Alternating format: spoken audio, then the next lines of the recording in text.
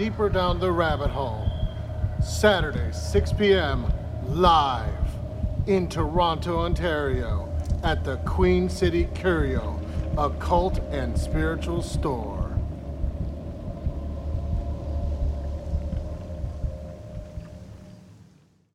Well, this is Deeper Down the Rabbit Hole and Queen City Curio videocast again. Instead of like podcasts who let anything go after the fact and let them go and cut out all the editing things, we make sure every broadcast we do is got a live component, because you never know what's going to happen in live radio, and that's our roots. And speaking of that, we're here at 607 Gerard Street East.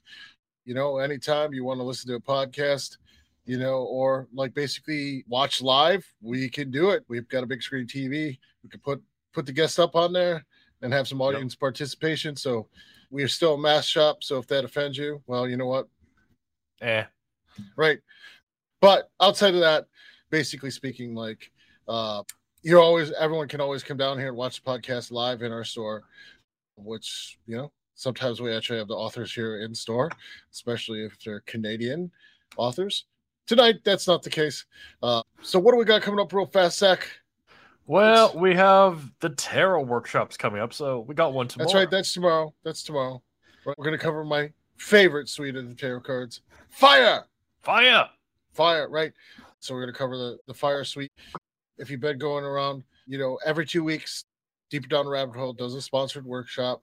Any of the sponsors you can attend, and we have recordings for like 200 workshops. And you can, if you're a 10 level sponsor, you get access to all that. So help us keep the lights on. Become a 10 level sponsor. That's what it is. 200 different lectures so far. And some very big surprises coming soon. That will announce good ones in the next couple weeks. So some of the sponsors already, you're in for a treat. I'll just leave it at that. For other people who aren't sponsors yet, when you hear what the treat is, jump in now before we close everything. Say, can't have enough people. Exactly. So tonight we're going to talk a little bit about, unironically, about dream magic, even though we're drinking coffee. Yep. Sort of the opposite of dream magic, right? And tonight we have a author and a magician compadre, Chimera, but his book is written, he's got a pen name for his book, right? Mm-hmm. So here's his first book, the one we're going to talk about. We got a double vision of the book. Yes. And in fact, if you're interested in seeing said book before purchasing the book, you need only come to the Queen City Curio at 607 Gerard Street. It's part of the library. You can check it out. You can read it, and then kind of after you read it, you can go to Amazon links, or we can order it for you and we'll get some in for you. So that's how it is. We encourage everyone to kind of come to the library, check it out, and then, you know, see if you like it. And actually, if you do, support the authors. And that's why we have them. So, Zach, tell us about Chimera. So Chimera is a martial artist. He also has a famous martial arts student. I'll let him talk about that if he likes after. He is part of the Chaos Magic Circuit. He has a dog, which is, we're all dog people here, so that's awesome. And he's here to talk about dream yoga. So welcome to the show, Chimera. Thank you for having me on the podcast, and thanks for plugging my book. Yeah, there's a few copies up there at the store. Check them out. You were talking about fire magic in the tarot. I just was randomly shuffling the deck, and I got the 4 wands, Dominion. And I wanted to use that as kind of a segue into dream magic. And so one of the formulas I use from the tarot is the 9 of Swords, or cruelty. Now, we can say, like, that's not very dreamy. I thought dreams were supposed to be whimsical. But I found a shortcut. So we all know what sleep paralysis is. Some of the unsophisticated among us call it the kikimora, or the night terror. It's basically this dream witch who sneaks into your mind and severs your body from your soul. Now, in doing lucid work, lucid travels, astral dreaming, some combination of the two, I found that you want to invoke that specifically when you go under. Sleep paralysis is your friend. And if you could just, instead of falling through your bed, you sprout wings or tentacles, whatever your modality may be, it gives you a sense of liberation. And another shortcut I found is repetition. So once you've, purposely invoked sleep paralysis, you want to find yourself somewhere you can recognize. So what I typically would do is make sound baths, just very long, drony, atonal songs, half an hour long, similar to the music of like Sun or Boris, usually a lot of ambient pads. And I would just listen to the same song over and over again, hours and hours at a time. And when doing so, I would start thinking of where I wanted to go. And I kept having this vision of these two people, one blonde, one brown haired, driving up this mountainous path, a lot of curves. And they had matching cars. It was very strange. This free floating. I started with just the open roads, cars, the drivers, the passengers. And then at the peak of the mountain, that's when they collided. And I kept having this dream where they would meet. I'd fall asleep thinking about the open roads and just find myself at this destination over and over again, listening to the same songs hundreds and hundreds of times a night. And that's the core of Nidra Yoga is repetition. The earliest Indian texts showed Nidra Yoga as a mathematical pedagogy technique where children at schools would live there and just in the middle of the night, mathematical equations would be solved verbally for everyone to hear. Right. So part of the repetition is you're sort of setting up the same environment every night, like with the same song every night to kind of help you kind of cue I'm going to this. Because this gets into a lot of what's like we were going to talk to. There's this same setup every night. So you kind of get cued to force your subconscious to go to the right place. Now, are you always using the same setup, or have you kind of have different setups for different types of dream magic that you want to actually go to and try to do? Usually, that's a great point. So I like to defer to the moon card. And there was a lot of talk about 100 years ago that the moon card corresponded to the back of the brain. But if you analyze the picture, it's a body of water, crustacean, the basal spinal energy. So what you're doing is you're trying to imprint where you want to go when you're awake so obsessively that you're forced to have dreams about it. And to go back to the math analogy, I was taking a class on ultra filters. I hope you never pull up that Wikipedia page. See, if we're talking about nightmares, that's the nightmare Wikipedia page. I did not understand it. I was doing operations on infinitely large algebras that contained other infinitely large algebras. Some of them aren't as infinite as the others. There's literally a guy who died in a mental hospital trying to count to infinity. That was the founder of this branch of mathematics. Not a good sign for what it'll do to you mentally and emotionally. But I started at one point solving those equations in my dreams. I would have a dream and it would just be an infinitely large blackboard, infinite supply of chalk, and I just work there. Time didn't exist, or if it did, it wasn't something I cared about. And that to me is the same repetition. It's not that you're in the classroom to study how to solve this. You're in the classroom to study how to write this because it's a separate language. It may as well come from another universe. So that's what I think of it in terms of we're creating the water, the body water, symbolizing memory. We're pouring things into it, and then we're taking out that object that we want to reify. It's dyed, the materials are the texture we want it to be, it's perfected, but it has to go through those waters where we have less control over it. So we basically have to just pollute the swamp as much as we can to drain it and see what crawls out. So a lot of initially, before going into sort of a dream session, it sounds like you're actually doing a couple or multiple hours sort of cueing, like repetition song or repetition thought or repetition meditation, or in the case of the math example, which sort of could be considered a hyper focused state too, like a couple hours of mathematical operations before kind of going to sleep. So your brain is well cued to what you're trying to do. Yes, and I've taken other math classes where this did not happen, but I wasn't at the level of obsession. And this specific one, I was prototyping this memory repetition technique with images and songs. So it was bound to happen. And when I controlled for other factors, it didn't happen with other classes when there was a similar level of difficulty or obsession. It just, this unique priming across all the modalities I could definitely helped it sink in. which kind of gets into some of the kind of other interesting aspects, like about a dream palace and how you'd create it. Mhm. And it would sound like probably that also kind of follows a repetition pattern, like you're kind of studying it multiple times. Mhm. Yeah, they say that the brain structures itself according to what it learns about brain structure. So if you think the brain is a watermelon, sorry, you're going to have a smooth brain. But the memory palace is an interesting one because you are activating specific routes in your neurology. And you're going to expect to find something at the end of each of those routes. If you can structure it and set down expectations of what each of those nodes contains, then you definitely will have good results. But it comes from restructuring yourself. And the memory palace and the dream work that I'm suggesting is definitely a form of self-hypnosis. But if you take a certain perspective, all magic involves hypnotizing yourself into believing the core dogma that magic exists and works and can be used by us. If you don't believe that, then how can you do magic? Exactly. So how long, when you created your first sort of dream palace, how long did it take you? How many repetitions did it take you to get it so that we were visiting it on a regular basis? And how did you cue it up so you knew to go there beforehand? That's a great question. So I had basically Vapor Mage, the book that you showed at the beginning of the podcast, covers the results of a multi-year operation that I did with several other magicians.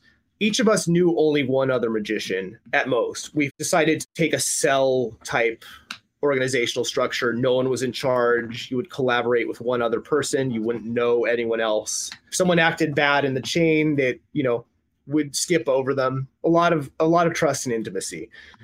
But what we did was all of us decided we would meet at a specific house, and we called it the House with Dogs. And we just kind of created a mandala out of it. The core concept was we're each going to have a wing of a large manor, or it's going to be a huge multi-acre ranch or something where we each have individual houses and then a shared commons. We don't need 8 different kitchens. We don't need 8 different dishwashers. We just need one. It's more efficient that way. Then we started having embellishments like a movie theater that we could share, have movie night, and then go to our respective little huts. And all of us developed it in isolation. And then when we came back, we compared our notes and the dream works that we had, and we had a shared vocabulary because we used that mandala-like structure and then colored in around the lines. Right. So you kind of, the way you were talking about it, like it took you a while before you consistently go there. And you started with a sort of either kind of framework or maybe an artist's drawing or the mandala, kind of just a diagram of something like this is how it's all laid out. And then kept going back to that where you're actually developing other parts, like outside of the new parts, like the movie theater that got added, which is cool. But like you had your own parts that would go off of it. So your parts were there that had independence. And then you had a main part. So each time you were doing that, did you have to go through the main part to get to your part? Like, so that way you were kind of reinforcing the main part each time. There were 2 different ways we conducted the activity. One was we would talk about the shared locations, like a theater or a place an hour away. We'd meet there, and then we'd come up with different perspectives on it and then combine them. The other one was, and this took advantage of the cell structure of the operation, one of us would send pictures to another of what we found. We'd rely heavily on deep dives on Tumblr, and then another website called Found. It's now defunct, but it was an image posting board that had tons of material, but they never monetized it. Very good resources. We basically just called that the source, just the source of raw content for our dreams to consume. And we just study these images, separate the aesthetics from the objects, transfer things over, and we would, embellish and color our dreams in that way and find shared locations. Like, this is where we're going to meet. This is what we're going to do. This is what we're going to find there. And that's how a lot of the shared vocabulary of the society that eventually sprung up and I describe in Vapor Mage came about. We decided on a common vocabulary with 0 definitions, and then we found the definitions to color it later. That's awesome. So a lot of what the groups is doing is like they're actually, like, it's awesome you guys used random pictures. I guess now we could use AI pictures too from the GPL library or something, GPL3. But it's basically you found the pictures and then everyone shared it and then kind of like would meditate with that or kind of meditate that with their trigger songs, and then basically go off to sleep to try to do that. Now, one of the problems that you mentioned in the book is that there's some mention of like lucid dreaming and kind of doing that, and there's a lot of priming, but then after the fact that you might have to actually use methods of recalling or force recalling a dream. And maybe you could tell us some of the tools that you might use to force recall a dream if you couldn't remember it offhand. Like if your lucid dreaming skills or your dream remembrance wasn't quite up to task, how might you force yourself to remember one? So that's a great question. I think in doing dream operations, I want to assume that the biggest difficulty anyone has is remembering this stuff or finding the time to write it down. You know, that was the biggest one. When I practice this, we practice it as astral travel with guided pathworks. We had an instructor. We did the full opening Golden Dawn, Lesser Banishing Ritual of the Pentagram, some special ones. We did Star Ruby, banished the heck out of it, consecrated it, anointed it with fire and water. And we would have someone just narrate what they saw, and that person would write it down on paper. That's a luxury in a controlled environment. In real life, what I do is I just open up my laptop. I have a huge text file. I just write down the date, what happened, and then I go back to sleep. Or I just text it to myself. I don't rely on apps or cloud stuff. You know, it's good to have a backup, but I've had too many apps, I'm not going to name any of them, that basically take all my information, but I can't get it out when I need it or in the format I do, or stuff gets lost. So I just text it to myself, and then I copy it into the text document.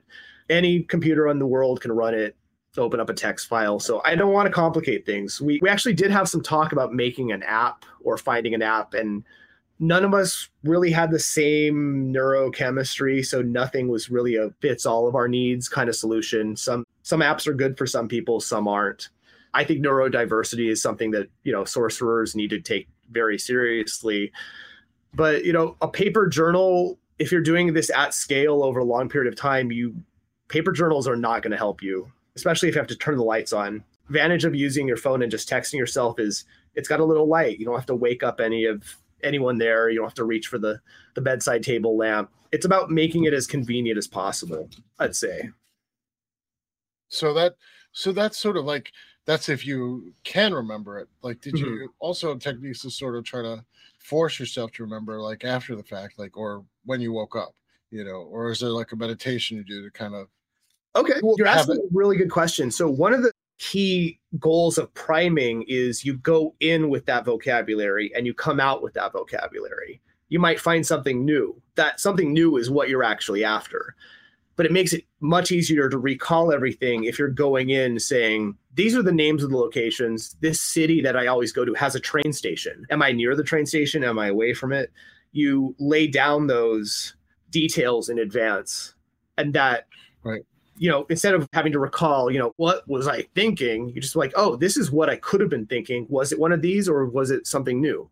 And right. So it's almost like the priming itself lets you assume when you woke up, you dreamt this palace, and then whatever information is kind of grafted into the sort of structure of the priming. So it's sort of like a language that you can kind of interpret right then and there, because you could say, okay, I learned this magic when I was sleeping, or I learned this mathematical equation when I was sleeping, and I did it in that information that's coming to fore. It happened in this place because that's where it always happens.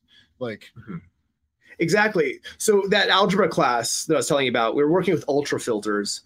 They're basically a lattice-like topology. So algebraists and topologists can talk about them at the same time. People who do calculus, it's not really a calculus thing. It's more of a number theory thing. Like we're talking about the structure of the integers versus the structure of the real numbers. If you know a little bit about math, they have different structures. There's more real numbers than the integers. A guy went insane and died in a mental hospital because of it. But what I found was it's a very good analogy. Topology is just an argument space. The argument has these parameters, X, Y, Z, and these outputs, the results of the argument, some operation. So when I was having those dreams in the mathematical modalities, that answer was somewhere within that topology. It wasn't somewhere in my brain. I didn't know what it was, but I knew that it was constrained by this vocabulary. And those vocabularies in mathematics are just algebras, a set of numbers and a set of operations that you can do with those numbers. So I definitely see the analogy. Yeah, so similarly, the priming is an aspect of setting up the vocabulary for the dreams to express itself.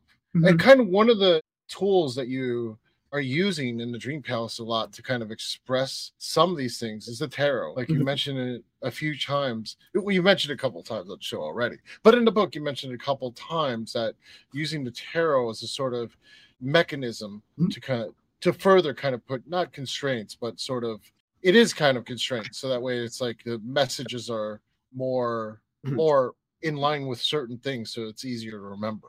Exactly. So there's no shortage of books that are along the lines of some sort of dream dictionary. You know, like, oh, I dreamt of a gray swan. So you look up swans and it's like a special paragraph for gray ones. And it tells you it means like your dad's pregnant. It doesn't really work that way. That's just arbitrary. If you study that book, your dreams will be influenced by that book and it will be a self-fulfilling circuit.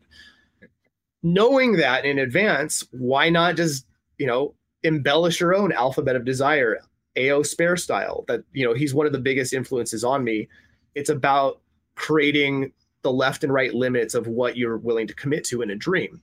The objects are the same as real life, but the rules are different. The laws of physics apply loosely as you want to commit to them. So, if you can't throw fireballs in real life, there's nothing stopping you from doing it in a dream.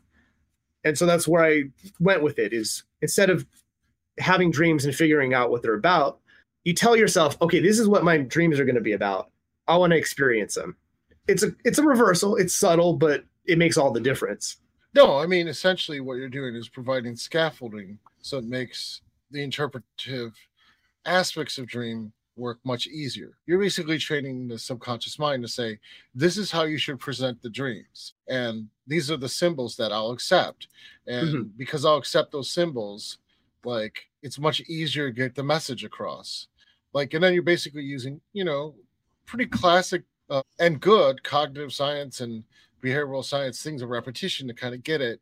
So that way it's always that way. It's coming across that way, as opposed to like sort of random whatever happens in dreams if you're taking random inputs all the time.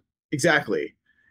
So, to piggyback off the claim I made that the brain structures itself in according to what it learns about the structure of the brain, we could also say we're defining our own internal vocabulary instead of letting things just be random. We're letting the presentation be random. Then, that element of surprise is what we want. We want to find the new things, the alchemical formula, vitriol, journey to the center of the earth, and there you shall find the philosopher's stone. It's the same thing.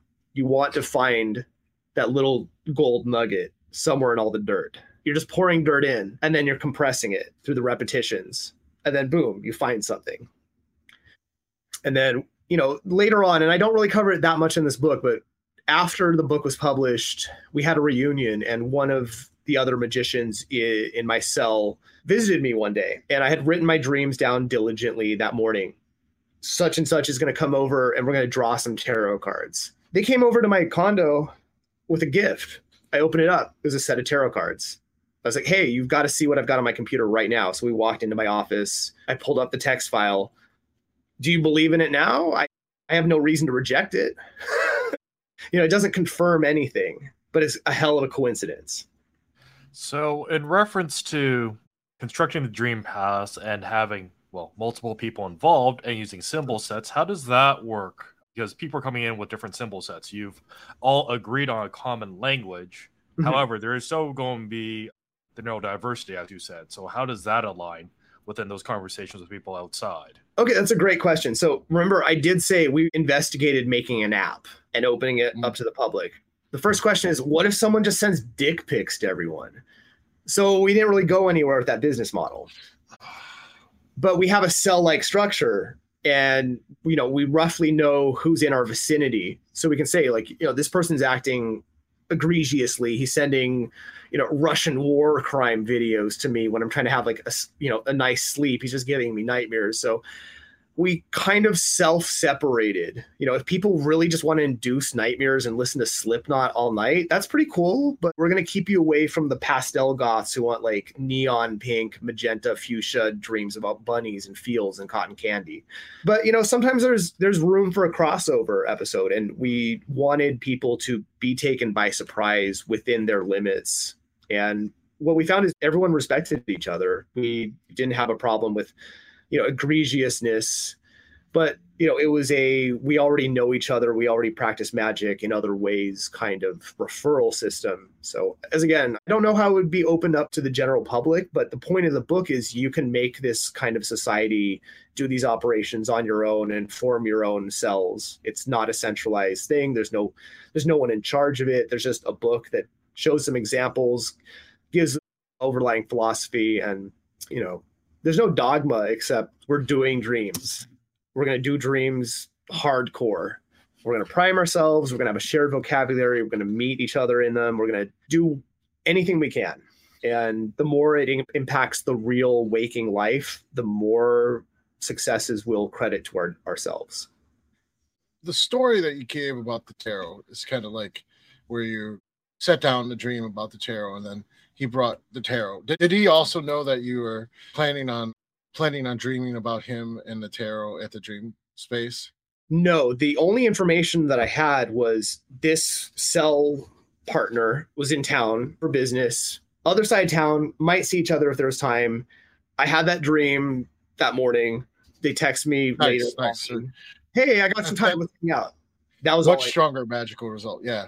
Or magical result, which kind of gets into one of the things that I also kind of wanted to ask about, because there was this aspect of doing sigil magic and group sigil magic that you mentioned, and how would you set that up with the repetition, or how are you kind of making that happen in the shared dream space or in the comments? We try to rely on transient symbols so that no single symbol would dominate the signal. So we didn't have anything like DKM used linking sigil. Most people have seen it. I think there's an ASCII character for it now, which is wild, but it's just one signal, so anyone can jump on it and use it. What we decided was to use different symbols and sigilize frequently, just change it up all the time, kind of like radio channel hopping. If we don't want someone to listen to a channel, then every 10 minutes or some other time interval, we'll just switch to a different channel. We know in advance what the channels will be and what the interval is. So if someone invades one of our lines, we can just switch over to another one.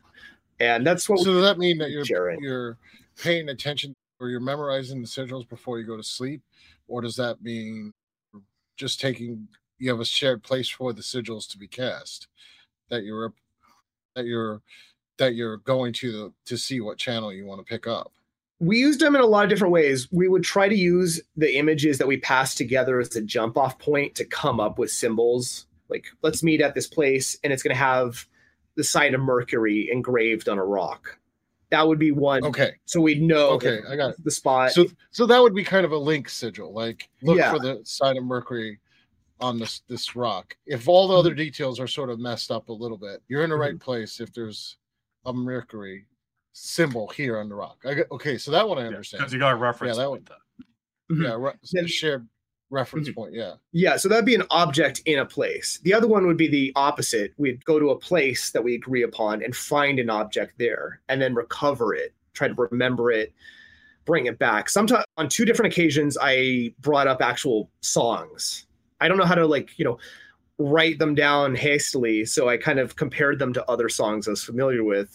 There aren't that many songs. I found that interesting because I was pulling up an artifact, but it wasn't a physical, tangible object. But I could sit down at a piano and kind of compose it from what I know about songs that sounded similar to it.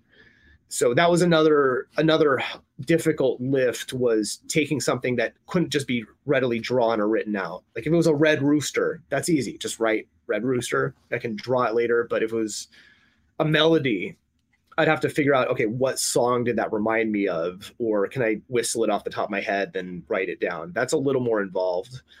Same thing with equations. When I found equations, I'd have to, pull them back up. I didn't pull up the exact answer. I came up with like, okay, this is how I did it in the dream. This is, I wasn't finding like an exact number. I was finding a method. Now with finding places, we can't expect everyone in, brain A and brain B to have the same exact aesthetics. So we'd come up with path workings. Like if we're going to meet at a underground temple with a hot spring in it, we'd tell each other we're taking some stairs down, and then there's a huge door. The door is made out of onyx. We'd set that up aesthetically. If we had pictures of it, we'd chain those pictures together to kind of give each other visual imprints of what we're going into. And then at the hot spring, for example, we'd lift something out of it, or let someone there tell us something. Some of the path workings had more humans involved. Some had no humans involved. Some were about the journey and some were more about the destination. So the path working sort of you probably were putting it on right where you're going to sleep, and then it would kind of guide you through some of the process and then keep guiding you after probably deeper almost sleep was had. Exactly. The spontaneity is what made these path workings more effective. We've all done guided meditations, nothing new or complicated. But the last minute appeal to form a structural narrative around random or arbitrary images that we were passing to each other forced us to get a little creative with which neurons to cross with which. Right. So with pulling back the artifact and then recalling, did you find when you compared results with other people in the cells that your particular way of connecting became a jumping off point to get back to that location later on? Yeah, we did a lot of shortcoming and compressions. Like if, in a very general magical sense, if you do an operation 10,000 times in full, why can't you shorten it on the 10,000th of the one? There's several shamanic practices that do exactly that. They make their students do repetitions in a monastery for 10, 20 years, and then they learn the shortened version of it that they can do in a snap of a finger. It's the time spent that lets you pull up something to recall it. So we did rely heavily on the idea that we could pause a dream and give the tape, so to speak, to someone else, and they replay it. And that to me was where we made the most progress as a group and why it benefited from being a group working. Because all these things, we prototyped it as a group, but none of this has to be done as a group. Like, it's a luxury having other magicians to work with, or hazard or liability, depending on how you want to look at it. None of the workings have any specific group structure or size in mind, but the ability to recall things and bring them back later. I think all of us have had at least one dream in our life that we wish we could go back into when we wake up. Like, can I have a round two? So that was a lot of it, as well as I wanted to go back to some places that I'd experienced. So I'd come up, write them, try to recreate the aesthetics using found pictures, and then reprime myself to have it again or to continue that story arc. Right. So that's an interesting thing, because we're talking about you've primed going into the dream, but you might go back to the same space, the prime, which is a further priming. If you know anything about like anchors and priming, like once you kind of go back to the space, it's sort of your brain sort of wants to put it into a linear story. Like here's the story continues from the point at which we left, or time passes and then we go back in. That's just a natural human tendency to organize the world in some capacity. And that's also interesting because it also leads me to ask questions like, did your group also try to do stuff like evocation or invocation or call spirits, where you're kind of priming and going down there? Okay. Well, that's definitely a great question. We did a lot of evocations. We tried to come up with a pantheon specific to our workings. We didn't have anything in mind to begin with, but we began with Hecate, obviously the goddess of the crossroads. We're talking about, crossing into the subconsciousness on purpose. We're talking about throwing an anchor in and then bringing another anchor back out. That made perfect sense. The next deity that we brought aboard was Nyx, goddess of night, mother of chaos. And that we formed a avatar for her called Selenix, or Selena, the moon goddess, plus Nyx. We wanted to have something that personified the luminal essence of the night, or the stars and the moon specifically. And the moon, as I mentioned with the tarot card, has a special place in our workings because of the water workings that we focus on. And from there, we let everyone kind of develop on their own connection with these entities that we were using. But it was not very, aside from the astral travel, we weren't doing a lot of direct evocations or channeling. It was just a jump off point, or kind of like a patroness or set of patronesses that could help us if we needed to. Interesting. So if people wanted to start doing this right now, what would you tell them? How would they start? How should they start going about doing this? Like, we covered some of the secrets, not secrets, but some really good ideas. But what's their yellow and black? You want to start today and get this to happen? Because I think some of the stuff we talked about is actually sort of not transgressive, but it's sort of actually it's new versus what is generally talked about in lucid dreaming circles. It's a sort of different approach than lucid dreaming in classic lucid dreaming. That's not to say there's not lucid dreaming involved in this, but sort of a different ideology going in that seemingly is producing different results. So I'm like, what would you tell people to start doing right now, even if they didn't have a group to work with? That's a great question. I'd say the one single thing you can do is just start amassing a collection of images, aesthetics, the way things look, color schemes that interest you, objects, places, locations, buildings, interiors, exteriors. Just start building the alphabet first. And then from there, just spend time with that image collection. 5 minutes, it's like when you meditate on the tarot. You just step into the card. Easy. Doing it's a little different, but you just have to step into the images. And the dreams are like the images embracing you, or like a fog coming in. You're not stepping into it anymore. It's engulfing you. So, that's going into the dream. Coming out of the dream, the one single thing you can do, whether you have a practice or not, or you're doing this on your own, is just start writing your dreams down every morning. It will help you basically just work on your memory. You need to work on your memory to recall those dreams, but work on your memory in other contexts and modalities is definitely important. So that is kind of a mental exercise. And once you do those two practices, you can form the connections you want, because your relationship with your dreams is highly personal. Whether you want to do lucid dreaming or not, whether you want to involve astral travel as well or not, if you want to do evocations or God forms or not, you don't have to. It's modular. I mean, so a lot of the key takeaways that we were talking about is like, the pre-work to actually make sure you're setting sort of keys, like you're kind of putting your keys in the head, and that's repetition. That was what we talked about a lot of the show, was repetition of those keys, like kind of focusing. And what you're talking about now is about like getting those keys that appeal to you and kind of constructing sort of a space based on those keys, and then again the repetition to kind of go into it with having primed your mind. And then when you wake up, basically taking those keys and assuming that applies, and then kind of interpreting insights or feelings that you get in line with those other keys that you already built. Exactly. And in this sense, the keys are a limiting factor. And you might say, well, I don't want to be limited. But I see it not, because I see it as more like omakase style at sushi restaurants. The chef has a limited array of items to use, and that those limitations give them creativity.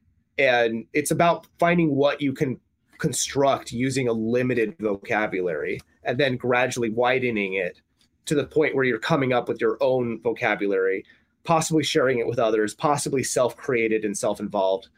I think both modalities make a lot of sense, but it's about building up your brain's way of showing you how it sees the world. I noticed we're getting a lot of hate mail today, YouTube. I want to just say, for a record, everyone here has master's degrees or better, or one, and Zach, a professional Chinese medicine doctor, and both Kimra and myself have master's degrees. Kimra has a PhD. So for your hate mail, nice, but it's not true. I just wanted to point that out. And no, we're not shoplifting the lick of tarot decks from Walmart when we have PhDs and master's degrees. Thank you very much. Just like to let that haters know, we see your hate, but literally, you know, like you're talking to people with PhDs and professional medical degrees from China. So nice job. That said, to dismiss the haters, correctly dismiss them. That said, if you're interested in starting, kind of like I said, this has a different approach than lucid dreaming. It comes from the repetition approach and memorization up front. But we have these at 607 Gerard Street. Come out, check it out. It's like I said, if you're used to lucid dreaming and you're used to a lot of the sort of lucid dreaming, this is a different approach. Well, Kimura basically said that right from the start. And they got really good results with this sort of different approach. And we kind of covered in the show why you have a different approach and why the limitations on the approach actually let you actually experience more.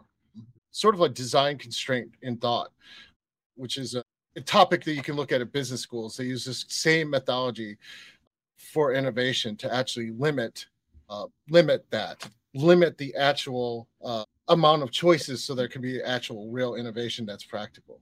And that's a very similar technique that's being talked about. Mm-hmm. So do you have any upcoming events, Kimura, or other things? I'm taking the winter off for a while, but talking about that app, I am going to launch a platform for the book specifically. I invite all the haters in the chat to give it a shot. I'm going to put you in a pool together so you can send each other all the dick pics you want. So I decided, hey, if we got a problem with dick pics, we'll just put all the dick pic people together. They got a common interest. Nice.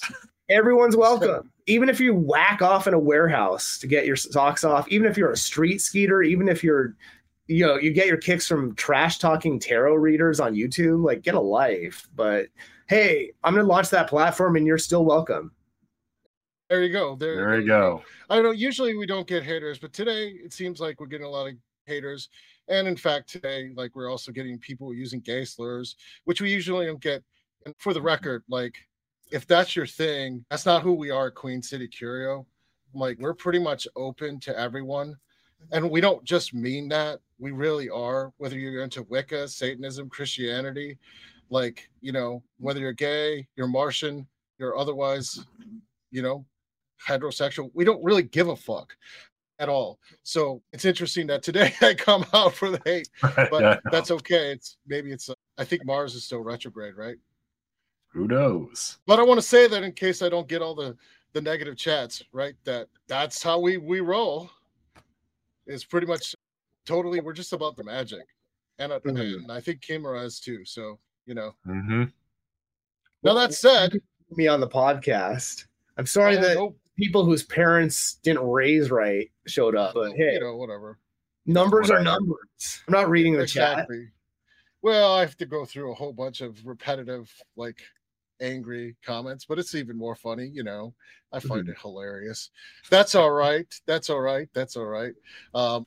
said, what do we have coming up, Zach? Because we actually have some big events coming up in person. Besides the fact that running the tarot class tomorrow at 6:00, which we're covering wands, which was the first card Kimura drew was a wands card. So I took that as a sign for her. That's very good. I just picked another one. Exactly. That's my favorite card in the Thoth deck, actually. The 6 of Wands, by far.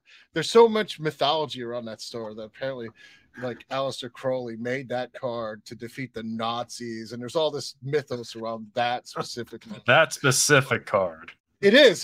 That symbol was supposedly a sigil against the Nazis in World War II, and he incorporated it to the victory card. There's a lot of mythology around that card, around Crowley, with that particular card. Nice.